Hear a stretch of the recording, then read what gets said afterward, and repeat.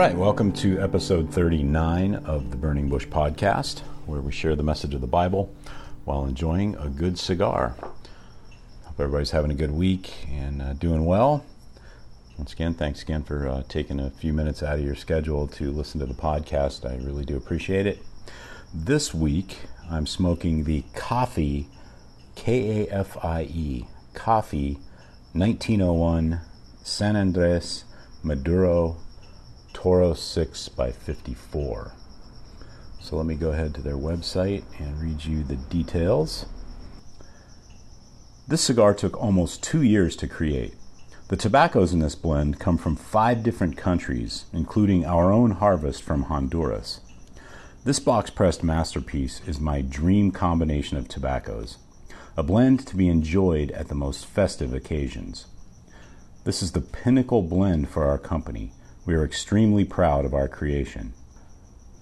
As with all of our cigars, these are also a brick and mortar exclusive. And that is not true because I actually ordered these online from, I can't remember where I got these. Anyway, yeah, I got these online, so not a brick and mortar exclusive any longer. The wrapper is a San Andres from Mexico. Binder is Honduran. Filler is Nicaraguan, Dominican, and Brazilian Matafina.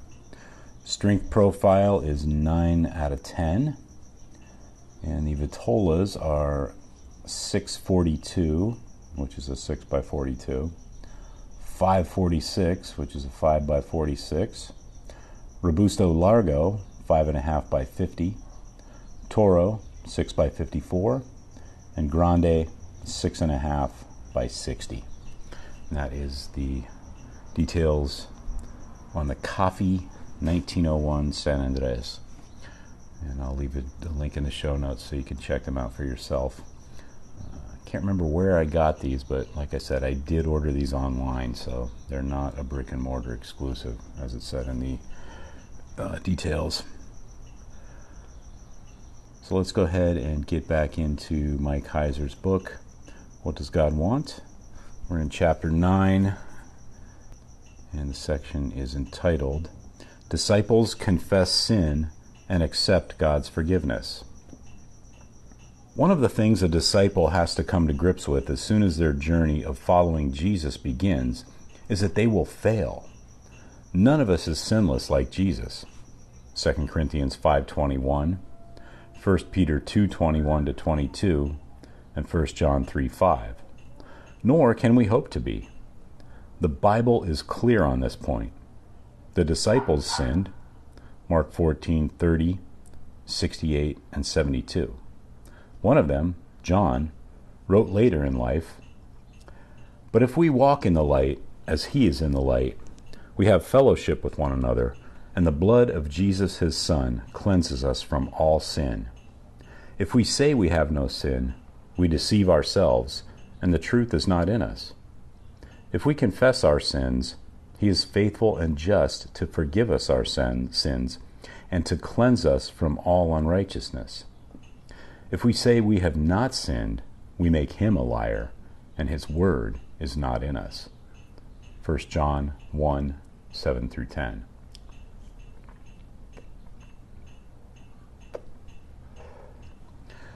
It's wonderful to know, though, that our membership in God's family is not due to our performance. Our good works cannot put God in our debt. He never owes us everlasting life on account of any merit we might think we have. Our performance, or lack thereof, did not move him away from us. God loved us while we were yet sinners. Romans 5:8. Consequently, we must remember that since salvation could never be gained by moral perfection, it cannot be lost by moral imperfection. In light of our imperfection, the true disciple of Jesus must stay focused on the kindness and love of God. Look again at the passage from John's letter. It tells us exactly what to do when we fail God, either by doing something that isn't consistent with imitating Jesus, or leaving something undone that is consistent with being like him. If we confess our sins, he is faithful and just to forgive us our sins and to cleanse us from all unrighteousness. I think I might need a relight. I have this problem every once in a while on the podcast. I'm not sure I got it lit all the way before we started, so give me a second.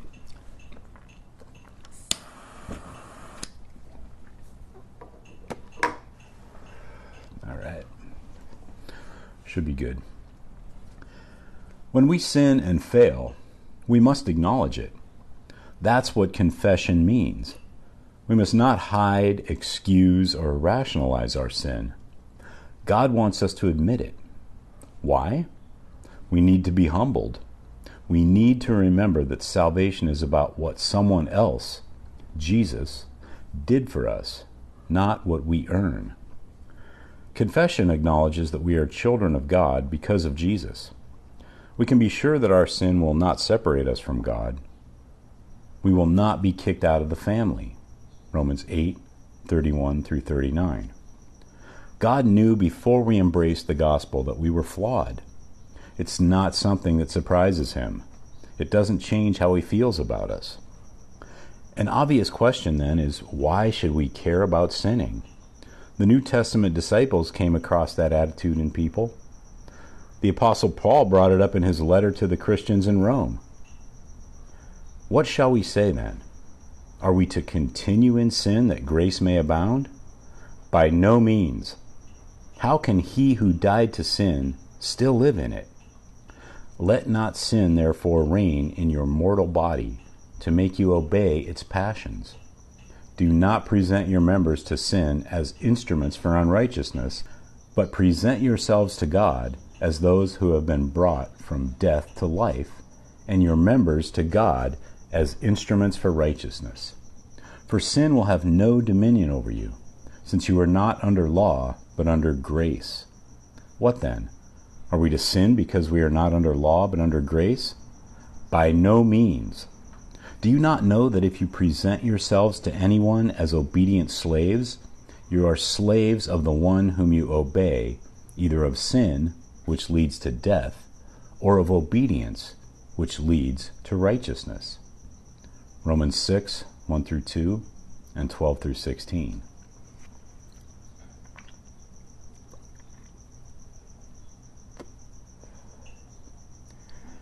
Notice that the Bible doesn't say, God forbid, don't sin or God won't love you anymore. Rather, the concern is returning to the bondage of self-destruction. So on one hand, we will sin, but on the other hand, we should avoid sinning. This struggle is something the Apostle Paul knew well. Romans 7:7 through 25. Yet he was a remarkable follower of Jesus. The New Testament alerts us many times that there's a war going on inside us. Our hearts want to follow Jesus, but our unperfected selves want self-gratification and preeminence in how we live. 1 Peter 2:11 and James 4:1. As we seek to follow Jesus, it's a good idea to, so the saying goes, keep short accounts with God. The idea is that when we fail, we should be quick to confess it and thank God for his forgiveness.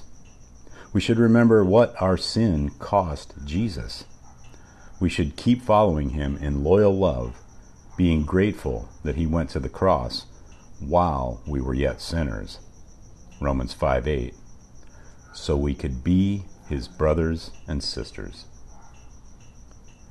That's it for this week's section of chapter 9 of Mike Heiser's book, What Does God Want? And we'll get back into it next week. Like I said, we're getting pretty close to the end, so I'll have to figure out where we're going to go after this. But we've still got a couple of weeks left in this book. Hope you're enjoying it. And I hope you go and check out the links in the show notes. Go pick up a copy for yourself, as well as listening to and subscribing to Mike's Naked Bible podcast and checking out his Awakening School of Theology, which I'm in my last few weeks of. Be finishing up the 2-year course here in about 4 weeks, and It's well worth it. I would highly recommend checking that out.